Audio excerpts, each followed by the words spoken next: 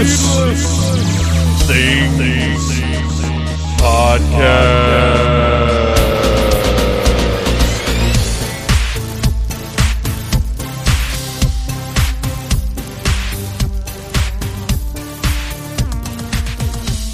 Hey, Phantomaniacs! Welcome to the newest episode of the Needless Things Podcast, where we talk about toys, movies, music, and all manner of pop culture dorkery. I'm your host, Dave, and this week's episode was supposed to be the September Needless Commentary, but unfortunately, we are down a couple of members of the team, and as has happened in Septembers in the past, usually because of Dragon Con, this year because of the world being completely insane, we may just not have a September commentary, but we will plan to be back in October, obviously with some horror business. We'll see how September goes. We're kind of waiting for word on that. Pardon me, I needed a little sip of water. It's the middle of the day, and I'm a bit dry. So instead, I decided to do a last-minute Q&A because I couldn't really get a topic together in time for the episode. And it's funny because shortly after I made the decision to do a Q&A, a great idea for an episode popped into my head, and we're going to be recording that Sunday night with Mike Gordon and Bobby Nash. And that is going to be awesome, and that should be next week's episode, unless at the last minute we end up being able to do a commentary. We will stay on top of that, and of course keep you posted via social media. Join the Needless Things Podcast Facebook group, answer the 3 questions to join, and follow Needless Things Podcast on Twitter and on Instagram. I think Twitter is something weird like Needless Things _ we barely even use Twitter, I'll be honest. So anyway, before we get to the questions provided by you, our lovely audience, we have a little bit of news. It seems like these days we're forever being promised things and only occasionally receiving them. So trailers are always a big piece of the conversation. Today, I'm recording this on September the 15th. We got a new trailer for Mandalorian Season 2. Well, I guess technically it's the trailer. Before we had some sort of teaser, I think. But this was a full trailer that really was still a teaser. It was a couple of minutes of just awesome images. We got the bones of the story for the second season, which is the Weaponeer. I can't remember what she's called exactly, but she tells Mando that his job is to seek out the ancient sorcerers that the Mandalorians once feuded with, known as the Jedi. And once again, we get that kind of funny thing where Star Wars refers to something from just a few years ago as ancient, but I love that we're keeping up with that. So she tells him to take the child, the Yoda baby, whatever you want to call him, the cutest creature ever committed to film, or to digital, I guess it would be, to the Jedi. So we know that Mando is going to be seeking out the Jedi in order to find answers about the child. Now, whether or not he will actually return the child to the Jedi remains to be seen. Whether or not he will actually accomplish his goal this season remains to be seen. And I love that so many questions were left unanswered. As a matter of fact, while it did answer the big question of what this season is going to be about, it really created more questions like, what is this boxing ring? Are they going to be fighting in the, what is it called? Masters of Teräs Käsi? Is Teräs Käsi? Is that the made-up martial art from Star Wars? I hadn't planned on just, as always, if I don't have something exactly right, it's because all of a sudden it popped up in the back of my head and I didn't have a chance to go look it up, and I'm too old to just remember all of the pop culture bullshit that I used to know. But I believe that's it. Teräs Käsi. I hope we get an actual mention of that in the season, or a reference to it anyway. So Mando goes to some kind of crazy fight, talks to a Cyclops who looks awesome, and ends up having to kill a bunch of people. And right as he's lighting up his flying sparrows, whatever those little incendiary devices that shoot out of his gauntlet are called, the child looks over, sees it, and closes up his little pod. That's a great moment. It's full of just awesome Star Wars stuff. I needed it today, and it brightened my day. I can't wait for this season, coming October 30th on Disney+. And the cool thing is, like, this actually worked out because people last year were like, we need to buy as much Yoda baby stuff as we possibly can. We need stuffed animals, vinyl figures, pops. We need all of these things. Where are they? Why can't you give them to us now? And because that's not how production works. You got to give it a little bit of time. So now we've had a little bit of time. You can't walk into a store and swing a stick without hitting a Baby Yoda plush or something. And second season is going to launch. Demand is going to go back up. And right around the holiday season, there's going to be plenty of Yoda Baby to go around for everyone. So it just worked out. Sometimes these things work out. Another trailer I'd like to mention is the trailer for, here comes me butchering something, Denis Villeneuve's Dune, which at a base level I don't care about. I've never read the books. I think I might have tried to read one of the Dune books, probably the first Dune book, whatever it was. I know very, very little about Dune. All I know is because it's a pop culture nerd thing, so I have absorbed some of it over the years. And I've watched the David Lynch film, and I think it's just this giant, onerous task of a movie. But, Dune's just, from what I've seen of it, not my bag. It seems like sad Star Wars, if that makes sense. And that's me talking about it from afar.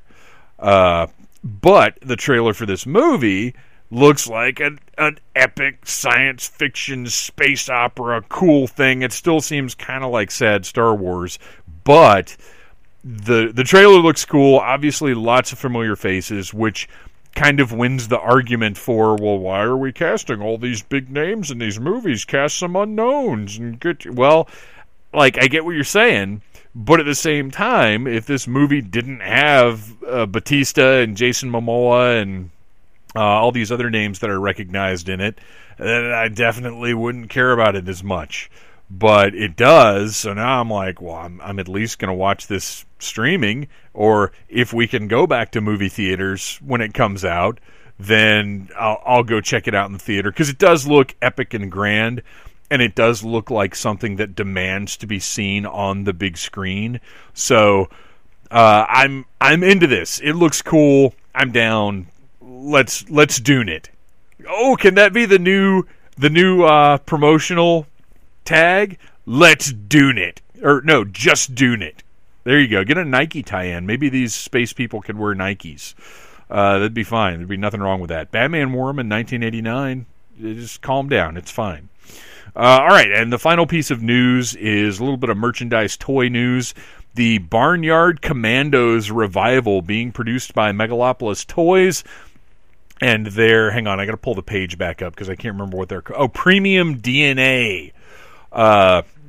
Premium DNA series from Megalopolis Toys. Now, some of you may know that I had a little issue with Megalopolis Toys last year. I was not impressed with their toy selling service, but you undoubtedly also know that I have pre-ordered the Mad Balls that are coming from their Premium DNA brand, because they're Mad Balls. I have to buy them. So even though I wasn't a really big fan of this retailer, I gotta have these Mad Balls figures, so I ordered them, and I will keep you guys posted on how this whole process goes.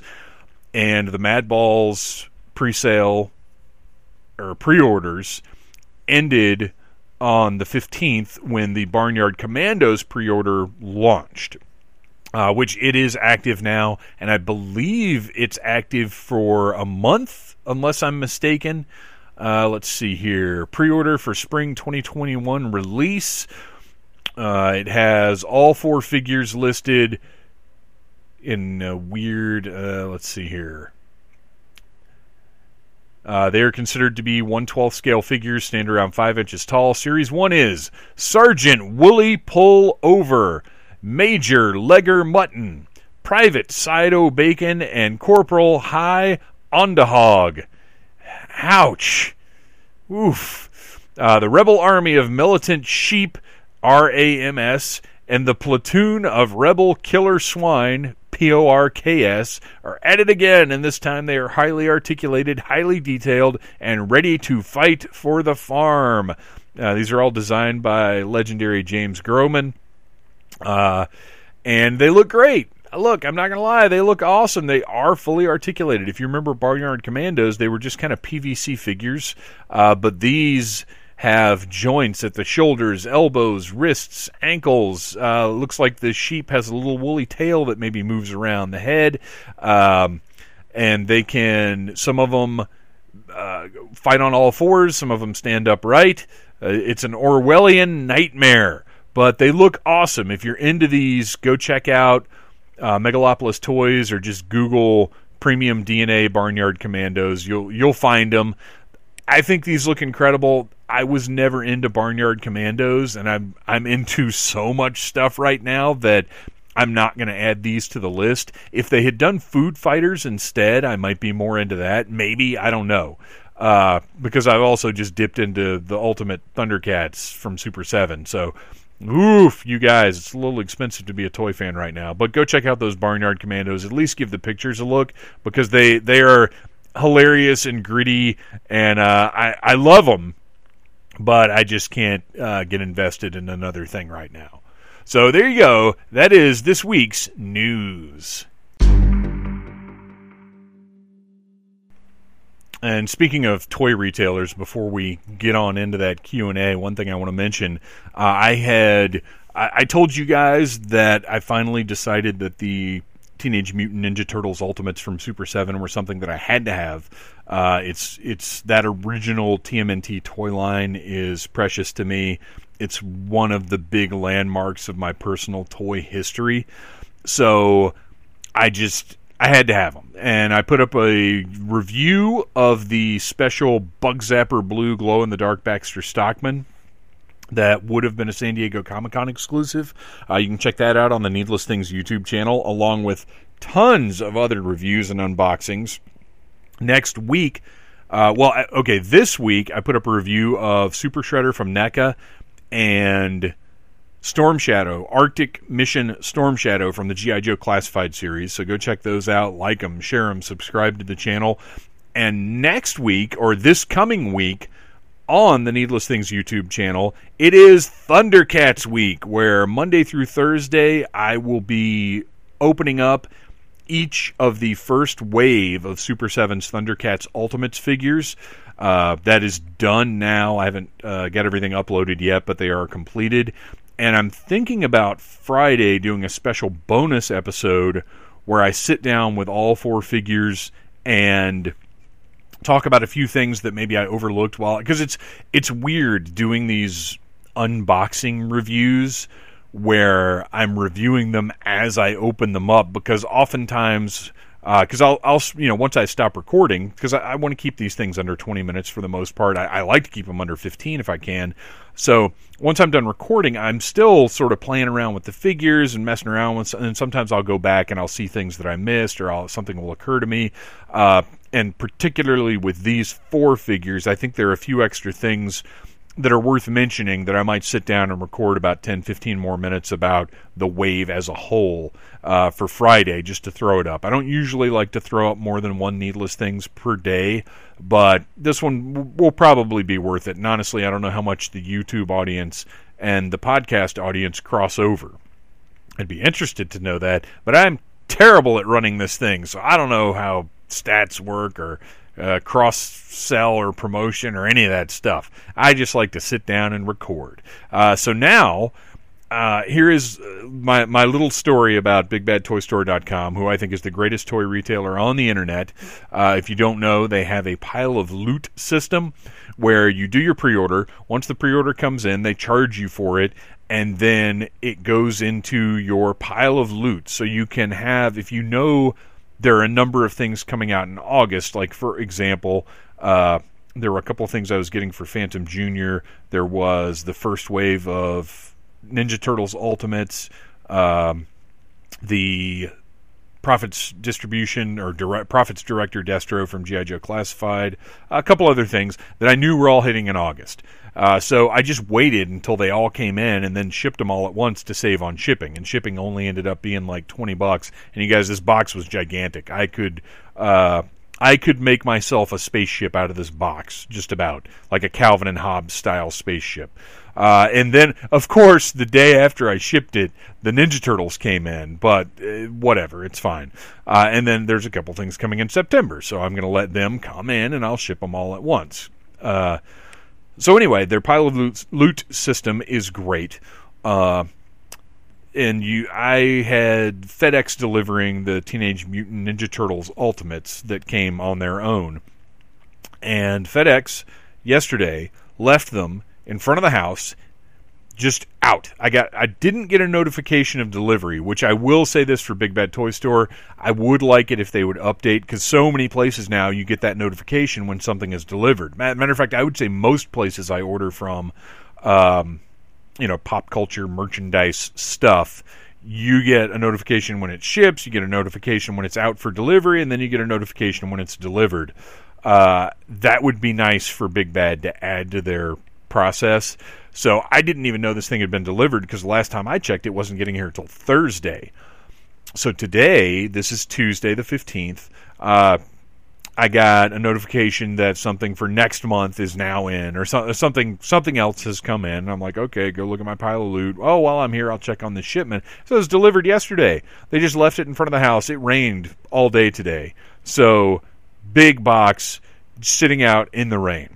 Fortunately, because of how carefully and thoroughly Big Bad package their stuff and ship it in heavy cardboard cartons, the turtles inside, which if they'd gotten kind of wet, it would have made for a little more of a gross unboxing video, I guess. But, it's plastic. I dry it out. It would have been okay.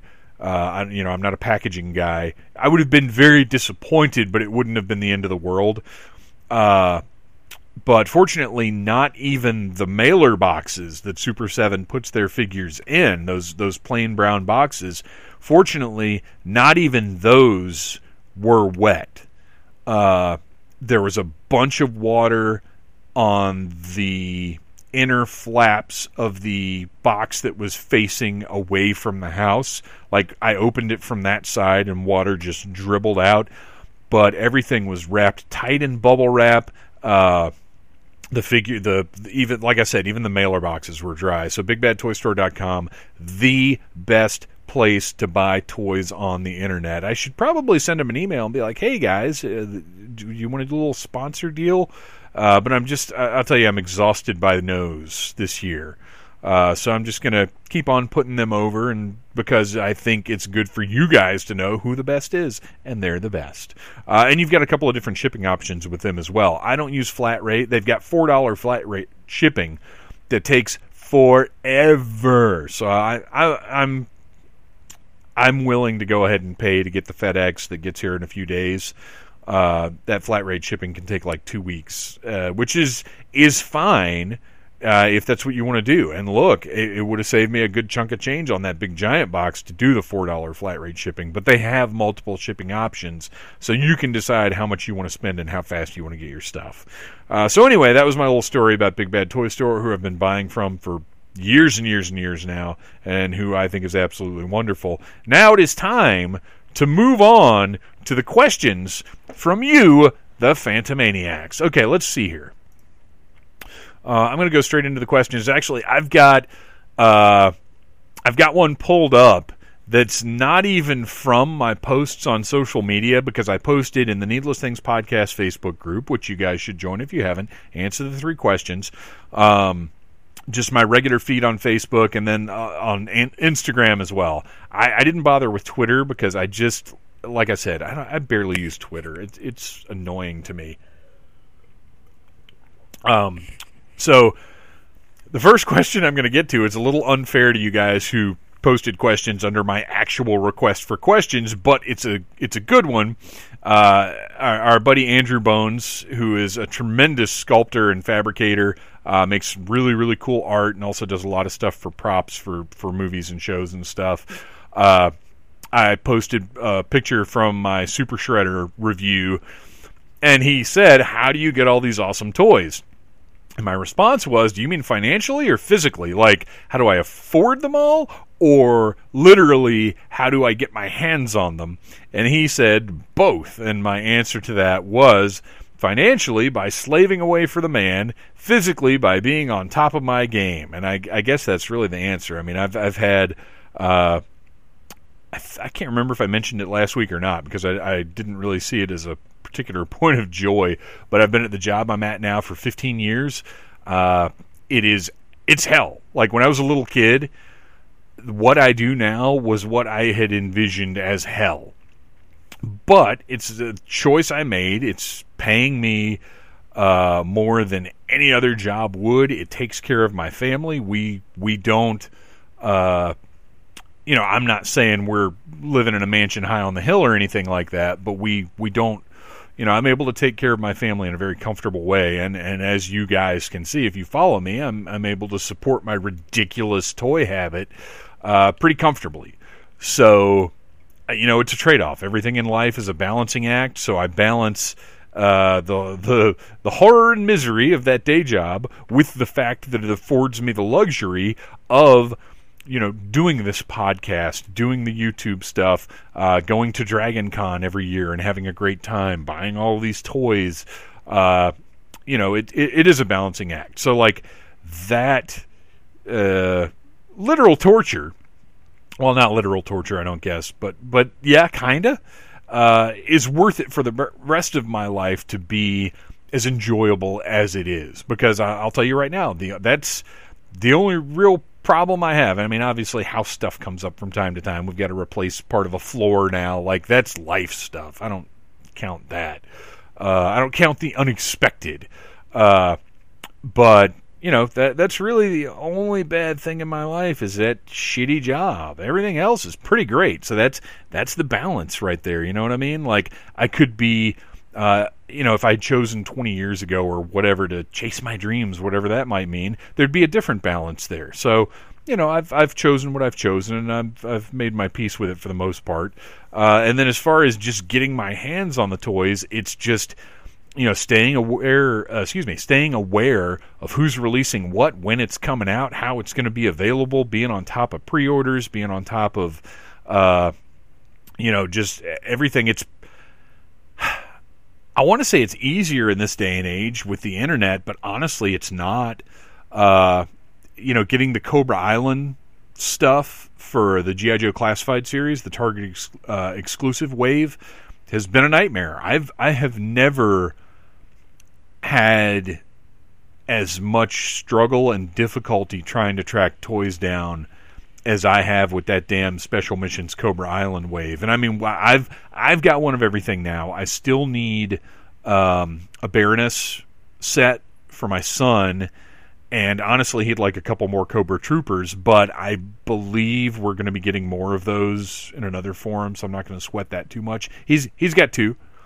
We found them in a store after driving all frickin' over Georgia one day. We got a very, very nice lady. Everybody at Target's wonderful. I think I've mentioned that before. She brought out a whole case of 6, and I wish I had bought all 6, but I didn't because I wanted to leave a couple for somebody else. So I got 2, and my son got 2, and I got 2 more from our pal Rich at Nerdy Laser, and he still wants 2 more because 4, we agree, 4 is kind of your troop builder standard. But yeah, that collecting those has just been such a hassle and such a annoyance. It hasn't been fun. And over the years, there have been very few times when there was no fun to be had by collecting a toy line. I think the last time I experienced even close to that level of frustration, well, there were a couple times, and I don't think it was as bad, but also, things fade into the past. Right now, this annoyance is fresh, And at the time, maybe looking for these other things I'm going to mention was just as bad, but I just don't remember it that way. Who knows? Or I eventually got them, so it doesn't seem as bad. But all of the 2002 Masters of the Universe, that line, just trying to collect that line was a nightmare, and it's one of the few lines that I completely gave up on. Now, I say completely gave up on, I mean at the time completely gave up on. Later on, as the supporting characters became easier and less expensive to find, I've filled out that collection, and there's still a few pieces I'm missing that I need to get on top of, but my interests, as you may have noticed listening to this show for the past however many years I've been doing it, 6 years, I guess, was this. This is episode 335, 335 divided by 52. I can't do that off the top of my head. What am I, Mathotor? I am not Mathotor. 335 divided by 52 equals 6 years. Look at that. I was close. Or I was on the money, I guess. So anyway, doing this for the past 6 years, you guys have probably noticed that my interests are always consistent, but vary in their intensity. Like right now, I'm super deep into G.I. Joe. I've collected, which I'll get to on a later question, I've collected every G.I. Joe line that's come out. Almost. So I've always been following G.I. Joe, but right now we happen to be in the midst of a boom of G.I. Joe comparatively. So, big into G.I. Joe now, trying to collect my vintage Joes. And, a couple of years ago, I was really trying to get into Battle Beasts, and they turned out to be just more expensive than I was willing to deal with. So things come and they never go. They ebb and flow, my collector interests, I guess. So the other two lines, so the Masters of the Universe 2002 was very, very frustrating at the time, and I quit on it while it was still at retail because when people talk about how bad that line was, they're not exaggerating. It was literally, you'd go in and see 12 Ice Armor He-Mans, 12 Flying Fist He-Mans, whatever else they made. There'd be like 12 of 3 different He-Man figures, 12 of 2 different Skeletor figures, and that's literally it. And they'd all be trashed because they'd been sitting there for months, and you just wouldn't see the supporting characters ever. It was insanity.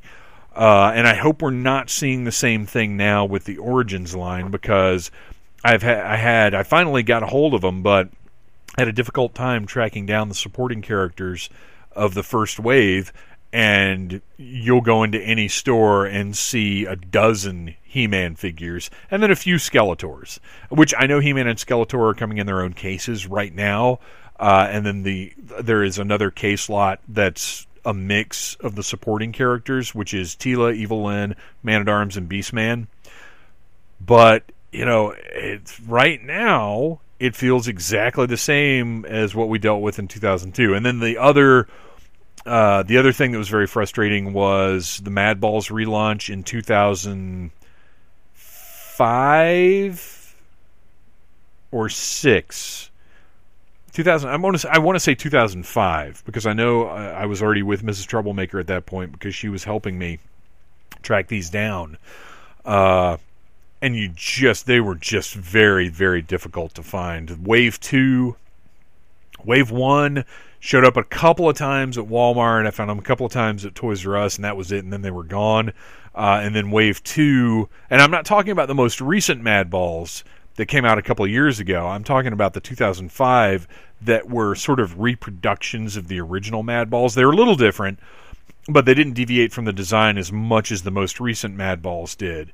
They were tough to find. In Wave 2, we were in Spencer Gifts and checking out. We were done. We were walking out of the store, and Mrs. Troublemaker is like, "Hey, are those the Mad Balls?" And they're in a bin under the front of the register, not even like pegged or anything, just piled up in a bin. And I was like, "Whoa, what?" And grabbed them all, bought them, and that's the only time I ever saw the second wave of those Mad Balls. That was a very frustrating toy hunt as well. So I just answered like 8 questions in one shot from a question that wasn't even part of my request for questions. That's the kind of bonus quality treatment you get here on the Needless Things podcast. Okay. I am pulling up. I've got my notes for the questions that were already submitted, and I'm going to go look here one last time at the post I just put up earlier, about an hour ago, my last request. And James Palmer, 19 minutes ago, just threw in a question: what is your favorite toy line of all time? See, my snap answer on that is G.I. Joe, A Real American Hero. And nostalgia, well, yeah, favorite. He said favorite. He didn't say what is the best toy line of all time. He said what is your favorite toy line of all time. And while there could be an argument to be made that G.I. Joe, Real American Hero is also the best toy line of all time, I'm very comfortable saying that that's my favorite. And if you, too, are interested in G.I. Joe, please check out Audible Interlude, a G.I. Joe podcast, which is available in the same... You guys know where it is. Which I'm working now on making Audible Interlude its own feed. Our pal Chad J. Shonk, who is one of the hosts of the Execute Chapter 66 Star Wars fiction podcast, has taken the step to make Execute Chapter 66 its own feed, which it needs to be. I want to figure out a way for any shows that are part of our family to be their own feed. I think that's the only way to sort of expand and get a better reach. Like, they deserve more listeners than just everybody who listens to this show. And I feel the same way about Audible Interlude. I need to get it on its own feed as well. I just got to figure out a financially feasible way to do that, because I'm going to tell you right now, this free entertainment I provide for you guys isn't about to cut into my Ninja Turtles money. But anyway, G.I. Joe, Real American Hero, favorite toy line of all time. Please check out Audible Interlude, a G.I. Joe podcast. All right, now it is time to shut that down, close that window, and move over to the questions I have already taken a look at. And this is funny. This kind of lines right up with that one. Our first official question from my notes, from our pal Bob Burke, the Glowmania World Champion. Check out Bob Burke Art on Instagram. What do you think is the worst action figure line of all time? And it's funny you should ask that, Bob, because I think the worst action figure line of all time is G.I. Joe Extreme. Now, and here's the, I always kind of have to put a little note on something. Everybody, there is, I don't think there's any toy line that doesn't have fans. I'm sure there were people that G.I. Joe Extreme hit at exactly the right time, who saw these figures, thought they were cool, and love G.I. Joe Extreme for one reason or another, and maybe even hate those stupid little tiny articulated figures that have barely any sculpt or paint on them, Like, it's... I don't want to come here and trash anybody for liking anything, but for me personally, to say worst toy line of all time, like, I think we would have to have a panel of experts to determine what was actually the worst toy line of all time. But for me personally, the level of disappointment I felt over these figures with their 5 points of articulation, their way overdone sculpt, their extreme 90s look, and they really... Nothing about this line says G.I. Joe. If you found one of these figures randomly, and you weren't familiar with it, you wouldn't immediately think this was a G.I. Joe line or it was a G.I. Joe figure. These launched in 1995, and Hasbro, for some reason, put it out under the Kenner brand, which they had recently acquired. And they're just, they kind of look like Spawn figures.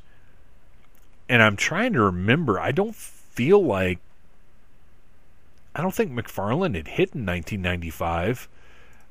Apologize. I hate doing research in front of you guys, but sometimes there are questions or facts that I feel like need to be answered over the course of my rambling that I can't just leave up in the air. Okay, so McFarlane Toys was founded in 1994, which I guess is about right, because Image Comics was very early 90s. And okay, that makes sense then. Wow, I didn't think that first wave of Spawn figures came out that early. I would have placed it like 96 or even 97, but that doesn't make any sense because by the time I moved out of my parents' house, I already had a bunch of these. So, yeah, the first line of Spawn toys ever produced was released in 1994 and consisted of 6 figures. We're not going into a whole Spawn history now. So, these Spawn figures hit in 1994, and the next year, because in my head, I had always blamed McFarlane Toys for G.I. Joe Extreme being so shitty. But then thinking back on it, I was like, well, does that really make sense? But it was that early, so it does make sense. And look, these aren't actually bad figures. They've got cool sculpts. Well, no, these pretty much suck. I don't know if this was a different toy line, if I would even consider this to be any good. They're just, I don't like them. That's kind of the end of the conversation. If you want to hear more about G.I. Joe Extreme, I am certain we'll be talking about it on a future episode of Audible Interlude, on our Beyond the 80s segment that has proven to be quite popular. All right, so let's move on. Oh, man, my pages are all unshrunk now. Okay, here we go. But thank you. Good question, Bob. That would be something very debatable, and I think it might be fun to do a worst toy line of all time episode and just have a panel of supposed experts.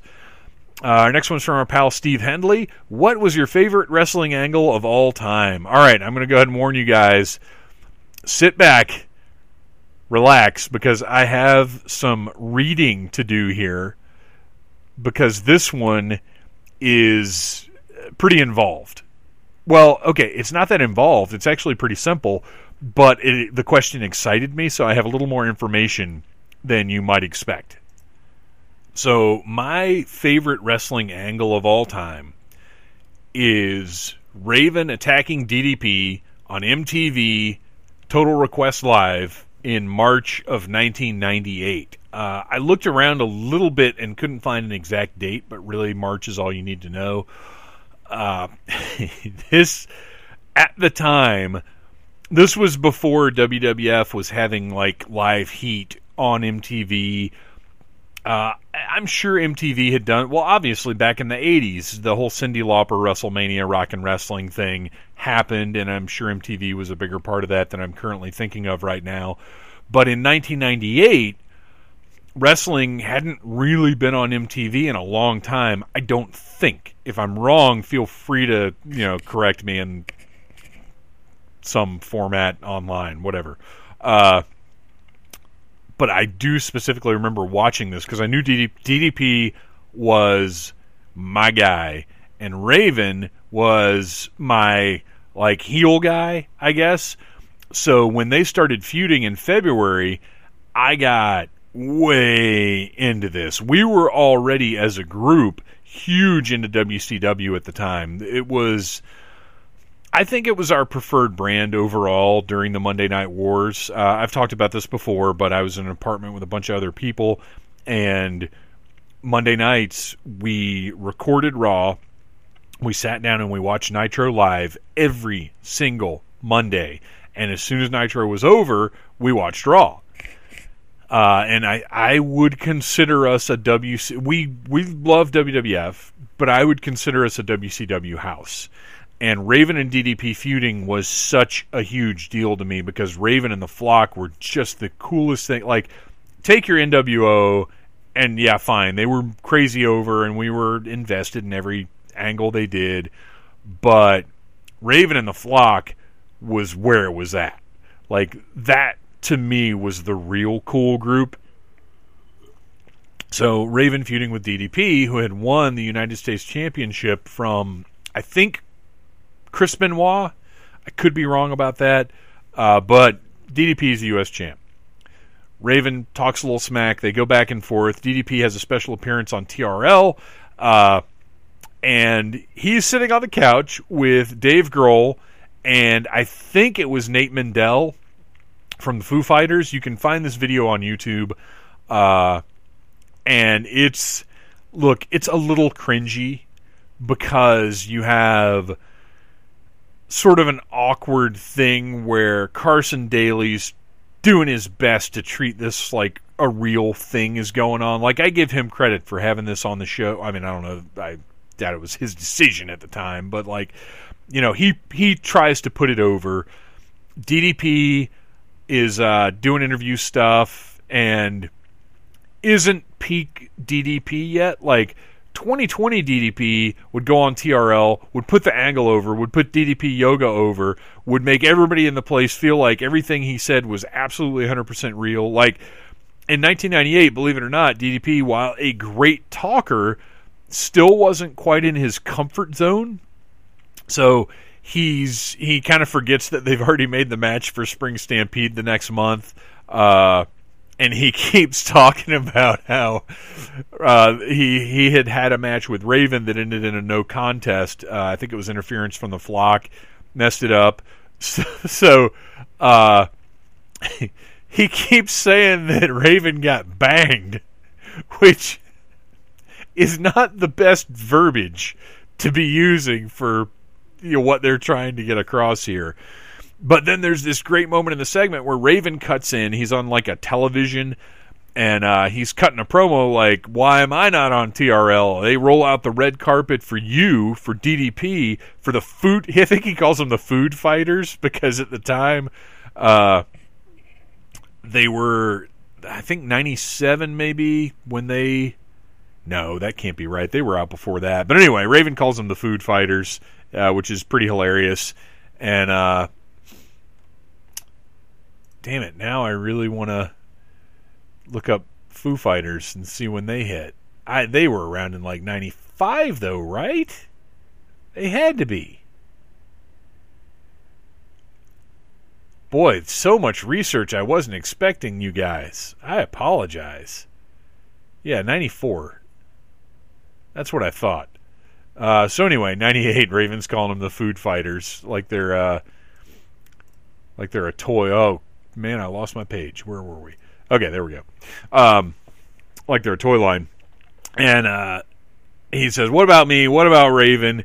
And then walks out with a stop sign, like full-size stop sign, and whacks the shit out of DDP with it from behind. Dave and Nate jump up off the couch. You know, Dave Grohl is... I'm sure they were expecting this to happen, but maybe they weren't expecting it to be quite as real and intense as it was. I don't know what their awareness was of professional wrestling at the time. Because, look, Raven legit whacks the shit out of DDP with this stop sign.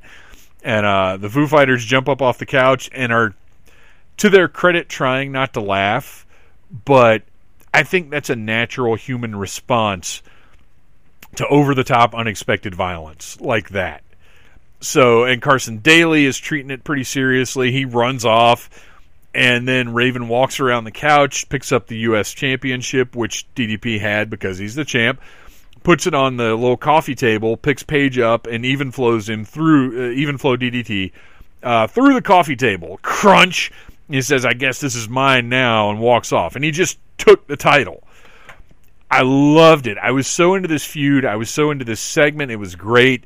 So they had the Spring Stampede match, which I'm not sure if they had set the match up and Page forgot, or if this incident set Spring Stampede up, or set the match up, and Page wasn't supposed to mention it. Like, so there was definitely miscommunication. But man, this was like to a certain extent, the Wild West. Things were crazy. This was WCW.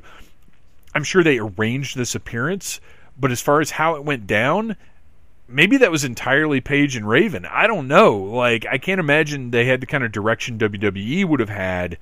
So who knows how much script Page was given. Who knows how much information he was given to convey. Who knows what he was supposed to say. But whatever the case, I love this segment. And then at Spring Stampede on April 19th, we got Raven versus Diamond Dallas Page in a match for the U.S. title. There are tons and tons of crazy interference from the Flock. And then we get the appearance of Horace Boulder joining the Flock, who looks like a Dollar Tree Hulk Hogan. Like, and I'm not even, like, that's just what he looked like. That's what we thought at the time before we even knew what he was doing. They help Raven win. Raven is the new U.S. champion. So after months and months and months of the Flock doing their thing, being, as far as I was concerned, the most interesting thing on Nitro, Raven finally gets that United States championship. All of the work, all the promos, everything he's done has paid off. He is the man now. He's the U.S. champion. He's beaten his nemesis DDP. And look, yes, Page is the babyface, and I want to see him get his comeback. But this is Raven's moment. He's got that U.S. championship. And then the next night on Nitro, fucking Goldberg beats Raven in less than 5 minutes to win the U.S. championship. Absolutely disgusting to me at the time.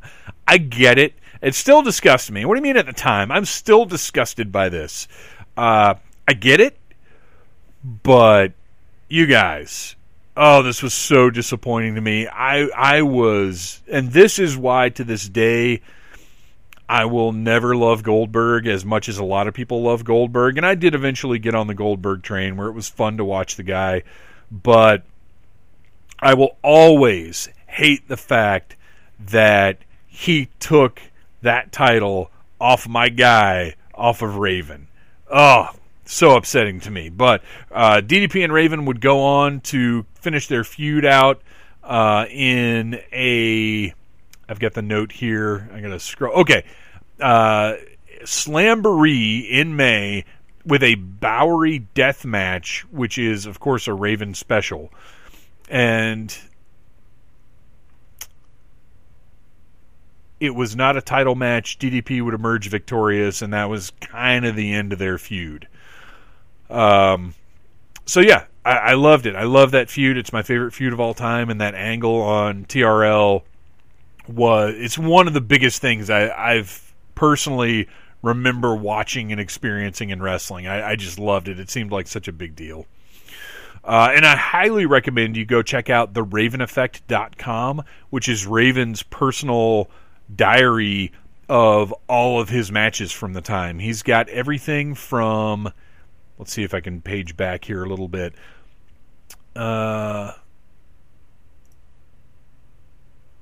Well, he seems to have lost his domain name. But if you look up Raven Effect, if you Google Raven Effect match results, you can still get to the pages. And he's got pretty detailed notes on all of his matches from that era. It's definitely worth checking out. All right. Moving on. Adam Pewitt. What was the first horror movie you remember seeing? Did that have an impact on you, or did your love for horror come later? Honestly, the first horror I remember watching was, and I've talked about this before, the late night horror show in Wilmington, North Carolina, like whatever they got Saturday nights there. I don't remember what it was called. My granny and I would go out on they had a carport that had been converted into a sort of den, playroom, TV room, whatever. My granny and I would go out there and we would watch whatever the late night horror show was. There was a lot of Hammer horror. I've pieced together over the years that I saw a lot of Hammer horror movies there. So that was my first experience with horror. And that was absolutely what made me love it. My first specific horror movie memory came from USA Network, and I've mentioned this before as well. Commander USA's Groovy Movies came on, I think it was Sunday afternoons, but I watched it every single weekend. That was my go-to. I want to say I came home and watched it after church, but it also might have been on Saturday mornings after the Saturday morning cartoons ended, so I'd have to go back and look that up, but it's not really important, so I'm not going to do it now. But there is a movie, a TV movie, made in 1977 called Ants, with an exclamation point. So you have to say it like, Ants! And I vividly remember, obviously it's one of those, killer nature bug disaster type things. The first thing that is crystal clear in my memory is a moment of horror inspired by a movie that was intended to be a horror movie. I'm not talking about E.T. here, which is the scariest movie I've ever seen in my life. In Ants, there is a scene, and Ants is about, it's the whatever those horrible ants are. They've made a couple of different movies about them that just eat everything, and people have to dig moats and shit and whatever. That was a thing. Maritumbe ants, that just popped into my head for some reason. I think they might be Maritumbe ants. That might be wrong too. I don't know. But anyway, these ants are attacking this family's resort that's kind of struggling, and they're trying to figure out what to do about the ants. I don't remember a ton about the movie, but I crystal clear remember a kid, for whatever reason, jumping into a dumpster. I don't know if maybe somebody threw his donut in there or something. I don't know.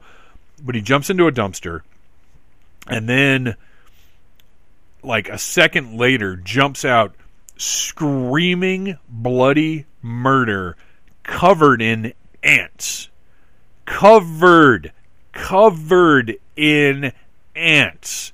Real life kid, real life ants, jumps out of the dumpster screaming, like my skin is crawling right now envisioning this, and then jumps into the pool. It's one of the earliest visual memories like that I have. It disturbs me to this day. It's possibly the source of my intense discomfort with insects of any kind. But that's definitely an intense horror memory. But it didn't make me stop wanting to watch things that made me scared. That's the first specific movie memory, I can pinpoint what the movie was and what the scene was that I remember watching. And then later on, of course, I would get in, my buddy Wayne, I've mentioned him before, we'd all go over to his house and watch all the horror movies. So that was a different level of horror enjoyment. All right, let's see. Sip of water.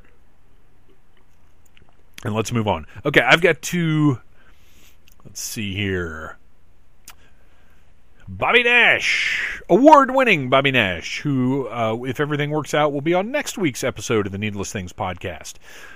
What good binge-worthy TV have you discovered or rediscovered recently? And this is the perfect time to get this question, because this past weekend, we kind of decided, you know what? We're not doing anything. We're going to veg out. We're going to sit here on this comfortable recliner sofa and just watch stuff. So I've got a couple from that, and then I've got a couple. I always have two specific sort of streaming things going on. I'll have one show that is engaging enough that I can sit and watch it while I'm eating lunch or breakfast or whatever, and then leave it on while I'm doing stuff down here in the Phantom Zone. And then I'll have another thing that I watch while I'm going to sleep. So right now, my big streaming thing is Thundercats, the original 1985 Thundercats. I've been watching all of those and really thoroughly enjoying them in a way that I didn't even when I was a kid, because for me to be as engaged with something as I am with, for example, G.I. Joe, I've got to have that toy connection. And with Thundercats, I only had a couple. I had Mumra and Lion-O, and I believe that I might have had Panthro. I'm pretty sure I had Panthro as well, but that's it. I didn't, because I've mentioned before on the show, my parents wanted me to focus on sort of one thing. So, you know, Mego to Star Wars to G.I. Joe to Ninja Turtles, and then, by that time, I get a job and I'm buying my own toys, so my parents don't have a say anymore. And honestly, I don't think they even bought me any Ninja Turtles ever, because by the time I was into Ninja Turtles, they were like, why are you still buying toys? But that's kind of my mainline toy history, with a few things here and there on the side, but they always encourage me to stick to one thing. So Thundercats, I loved the cartoon. I watched it every single day. I'm sure I watched every single episode. I was definitely engaged with it, but I only had a few of the toys, and they weren't a scale that went with anything else that I had, so they were kind of these outliers. So now, watching Thundercats again with a fresh perspective, it's most of it. There's some episodes here and there where the animation isn't as good, which is really bizarre, and I haven't looked into that yet because I'm planning on doing a full Thundercats episode at some point, and I'll do my research then. But overall, the best animation of any 80s cartoon, I think. Incredible music, incredible character design. Every character that comes on the screen looks great.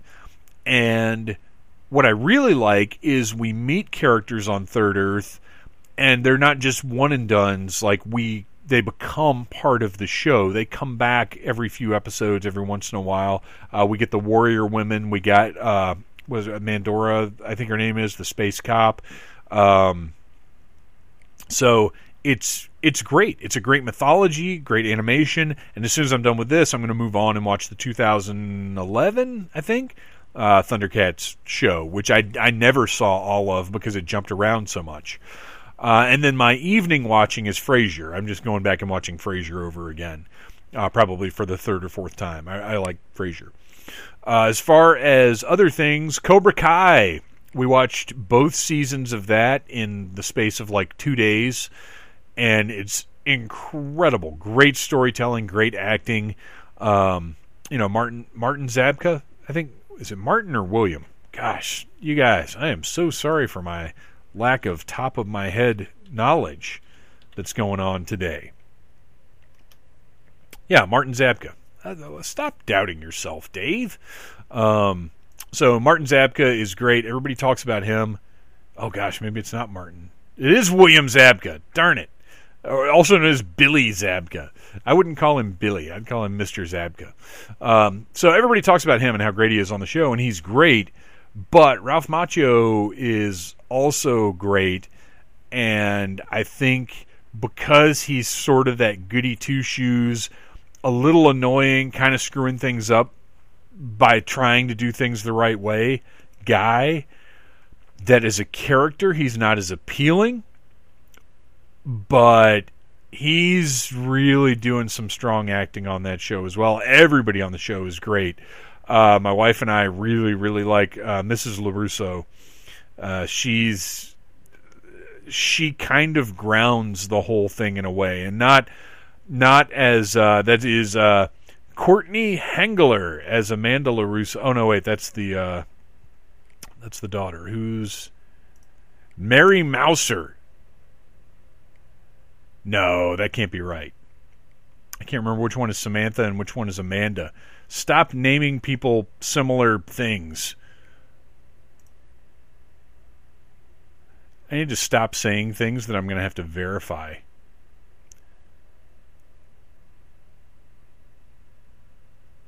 This is not helpful, Wikipedia. Amanda LaRusso is Daniel's wife. Okay, so Amanda.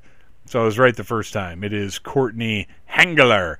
She sort of grounds the whole show because it says stuff like you and your little friend's karate feud from the 80s, like stuff like that. She lets us accept what's going on by pointing out the absurdity of it in a weird way, and I'm sure there's a phrase for that character, and I'm not going to look it up because I have I have looked up enough stuff today. I don't want to bore you guys with more internet clicking. But the show's fantastic. The storytelling's amazing. The way that they set things up and then pay them off is great. They've been setting The Return of Allie up for 2 seasons now. And it looks like we're going to possibly see her in season 3. So things like that, it's just a tight, solid, fun show that would be a comedy if it weren't for the heaviness of some of the drama. It's really amazing, the balancing act, and everything comes back to balance, I think. But, well, the show itself is about balance, because Daniel has to balance his work life with this karate thing that he wants to do. Johnny has to balance his sort of crude nature with his desire to be a better person. Sip of water. I'm really drying out because we're getting to the end of our hour, so I've only got a couple more questions here that I'm going to get to this time around. But yeah, Cobra Kai is fantastic. Highly recommended. We had a great time watching it. I cannot wait for the confirmed season 3, which I was very concerned about that, like as it was coming around. And I am not willing to look up anything while we're watching it because I'm so paranoid about spoilers, but my wife is a little different, so she'll just look stuff up, and she already knew there was going to be a 3rd season. That's apparently they're already done filming, so it's coming sometime next year, and I can't wait. All right, moving on. Oh no, wait, I got to mention 2 more things. Outer Limits, the 1995 series. We had a lot of fun watching those. Some are very, very good. Some are dull. And then Ray Bradbury Theater, which we watched a few episodes of. Those are both on Amazon Prime, and I recommend you go check them out. Those looks back. Ray Bradbury Theater was 88. Outer Limits was 95. So you get to see these actors. Michael Ironside is in the very first Ray Bradbury Theater episode. The Fruit at the Bottom of the Bowl. It's great. It's so much fun. He's a little over the top, a little weird. It's really great to watch. And then Outer Limits, you get to see all these actors that went on in the late 90s and 2000s to do all this other sci-fi stuff. Just really fun watching those old shows. You got to take the effects and stuff, for what they are. But lots of fun. I recommend Cobra Kai, Outer Limits, Ray Bradbury Theater, Thundercats, and Frasier. Those are my recommendations for streaming for this month. We'll take a couple more in here since I spent so much time on some of the earlier questions. Gary Mitchell, you recently rewatched The Fog and enjoyed it when you hadn't before. What other movies have you had this happen with? I've talked about this a lot on the show. Some of my favorite movies were ones that I didn't get at first or didn't click for me at first. My favorite movie of all time is Big Trouble in Little China, which I did not like the first time I saw it. Probably one of those Wayne's House movie nights. But for one that I haven't talked about before, Step Brothers. With Will Ferrell and John C. Reilly, that movie I just thought was a piece of shit the first time I saw it. I don't know why, because now if it's on, I'm going to watch it. Like if I click past it, now I'm going to go grab I think it's DVD. I don't think we got it on Blu-ray. I'll go grab the DVD and put it in and watch it. I'm not going to watch it with commercials like some kind of savage. But I just thought that movie was just dumb as shit the first time I watched it. And I don't know what my problem was, but now I love it. It's incredible. I didn't like Alien at first because I watched, and again, this goes back to those early horror movie nights at Wayne's. We had watched Aliens. We had watched the sequel first, and it's an action movie. It's got scary parts, but it's an action movie. So to go back and watch Alien after that, and having a young mind that's more action oriented and less worried about character work and tone and intensity, and now. Obviously, Alien is a much better film. I love Aliens, don't get me wrong, but Alien is a perfect movie. It's up there on the list of perfect movies. But at the time, I didn't think that. I thought it was kind of boring. And there's only one? What? Week. We've talked at length about Friday the 13th Part 5 and Halloween 3. And one more, RoboCop 2. I hated at first because it obviously does not capture the tone or the style of the first one at all. You cannot take Paul Verhoeven out of the equation and expect to get a satisfying product. But now, given some distance and some time, I can enjoy it for all that it encompasses from the era that it was created in. So it's almost like it's as much a satire as RoboCop, but in a different and unintentional way, if that makes sense. If you haven't watched RoboCop 2 recently, go and watch it sort of with different eyes, and I think you'll enjoy it. And then there are lots of movies I used to like but don't now, but that's not the question that was asked, so I'm not going to get into that. Let's see, Arian, which movie that has been delayed this year are you most anticipating? And what torture this is. Obviously, there are things going on in the world that are much more serious than movies being delayed, but we talk about movies, music, toys, pop culture on this show, so that's all we're going to discuss. The New Mutants was my most anticipated movie of the year. It is the one that I wanted to see. It's still the one I'm most excited about. And the fact that it got released to theaters, I am not going to a theater. I'm sorry. I'm not. I'm not taking that chance. We have another, well, this time a family member who has been diagnosed with COVID-19. She didn't even go to a movie theater, but she's got it. So I'm not taking that chance. I'm not putting my family, my friends, my coworkers at risk by doing something like going to see a movie. Like, of all the irresponsibly audacious things you could possibly do in this environment, going to see a movie, you're a jackass. And putting this movie in theaters is just a shit move. I think it's unacceptable. And look, I don't want theaters to die, and I'm afraid they're going to. I don't want the movie theater experience to go away when this is all said and done, and I'm afraid it might.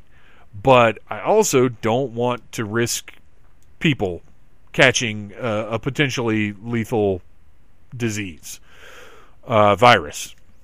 So anyway, I want to see New Mutants so freaking bad. I'm so annoyed that it wasn't released to streaming in the way that other movies have been. But I understand there's contract stuff that made that the case. I just think it was kind of shitty of Disney to say, well, we'll release it as an experiment on public health. I'm not down with that. But I want to see this movie. I really, really want to see it as soon as it's available to stream. I don't know that I'll pay $30 to watch it, Mulan, but I definitely want to see it as soon as possible. And that's the other thing, is I read that it's going to HBO Max, which is really annoying because HBO Max still isn't available via Amazon or Roku. Because I had subscribed to HBO Max and then found out I could only watch it down here on the PlayStation, which makes it not practical. So I canceled, so we don't have that. So HBO needs to get their shit together and make some deals for people to be able to watch their service on the most popular streaming devices in the frickin' country. All right. Anyway, that was enough of that. Robert McIntyre, this is a quick one. Do you think a time will ever come when you decide to stop buying toys? Robert. No, barring catastrophe, no, I don't see my interest in toys ever dwindling in any way. I will be a collector until I'm in the grave, and then I will be buried with all of my stuff. Let's see. Too long. I want to end on a good one. Brad Ladner. It would seem that Serpentor, being made from various old strands of DNA, would have died quickly from not being immune to many various strands of cold and flu, which occurred and created antibodies in the man people that existed after the time of his genetic forefathers. Right? Let me parse this down a little bit. So, Serpentor is made up of people who existed before we had the vaccines and or antibodies to fight off. Like, we have a lot of natural immunities to things that would have killed people back in the day. is what he's suggesting, that Serpentor doesn't have those. Come on, buddy. I'm pretty sure Dr. Mindbender, with the psychic influence of Cobra Law, would have thought of that. Let's try a little harder, my dude. All right, last question. We have, I'm going to save a couple of these for next time. Ryan Schweck, our head of research, who's probably going to have a better answer to whatever his question is than I will, but that's okay. The announcement of Keaton coming back as Batman in the Flash movie has made it clear that the DCEU plans to continue with the CW versus multiverse, by which he means that the multiverse was supposedly collapsed, but we all know right afterwards they showed, Doom Patrol, which takes place in a different multiverse. They showed Stargirl, which is a different multiverse. Like as soon as they collapsed it down to one reality, they came right back and said, "Oh, never mind, they're still out there." But anyway, with this, it opens up a lot of possibilities and allows them to be more flexible with actors leaving, movies not being as well received, etc., than Marvel is with their one overarching continuity. Although Strange 2 could change this, I guess. The downside is that I think Marvel has seen the success they have with some of their lower-tier heroes because it feels like each part of the story is needed, whereas DC, you may be able to skip some. Also, while the CW-verse has been successful, I'm not sure your average moviegoer wants to keep up with which universe is which. I thought the idea of DC just doing some great standalone superhero movies was a great idea, but they seem to be backing off of that. I guess my real question is, why don't they just go ahead and do a line-for-line adaptation of All-Star Batman, which would obviously be the best movie ever made? I'm sure they will do this. I would be up for that, but only if Zack Snyder is completely in charge and it goes straight to HBO Max. All right. That wraps it up, and actually that question was the perfect ending because that is a great segue into next week's episode. But you will have to tune in next week to find out exactly what that episode is going to be. Whew, what a ride that was. I've got a couple of questions for whenever I end up having to do another Q&A saved back, so if I did not get to your question, just hang in there. I will get to it at some point, I promise. Arian last month asked a question about why yoga makes you fart. I highly recommend everybody Google yoga farts. It's an entertaining read, and there is science behind that. And if you don't believe in science, then, well, it's because the yoga demons crawl into your butt while you're doing yoga, and their presence displaces your farts, and that's what makes you fart while you're doing yoga. It's yoga demons. You guys, thank you for listening. Thank you for sticking with the Needless Things podcast for this past 6 years. And if you haven't gone back and listened to older episodes, do it. There's some great old stuff in there. Lots of interviews with bands, creators, puppeteers, all kinds of great stuff. Live Dragon Con panels. I highly recommend you go back and check out the archives. It's all available for free wherever you get your podcasts. Check out that Needless Things YouTube channel. I'm really proud of the toy reviews I'm putting up there. I really enjoy doing that, and would love to see that grow a little bit. So like, share, subscribe. My son tells me that I am supposed to tell you to ring the bell, which is something about you getting a notification every time I post a YouTube video. I don't like that. I don't want a notification every time somebody I'm following post a YouTube video. I sit down and watch them when I have the time. I'm not going to be like driving in my car and see a new video from Spector Creative pop up and pull over and watch it. I watch these things on my own time, and I expect you to do the same. So I don't need that. I love you guys. You have been listening to a Needless Things podcast. You can follow Needless Things on Facebook, Twitter, Instagram, and at needlessthingspodcast.com. Love you. Mean it. Uh-huh.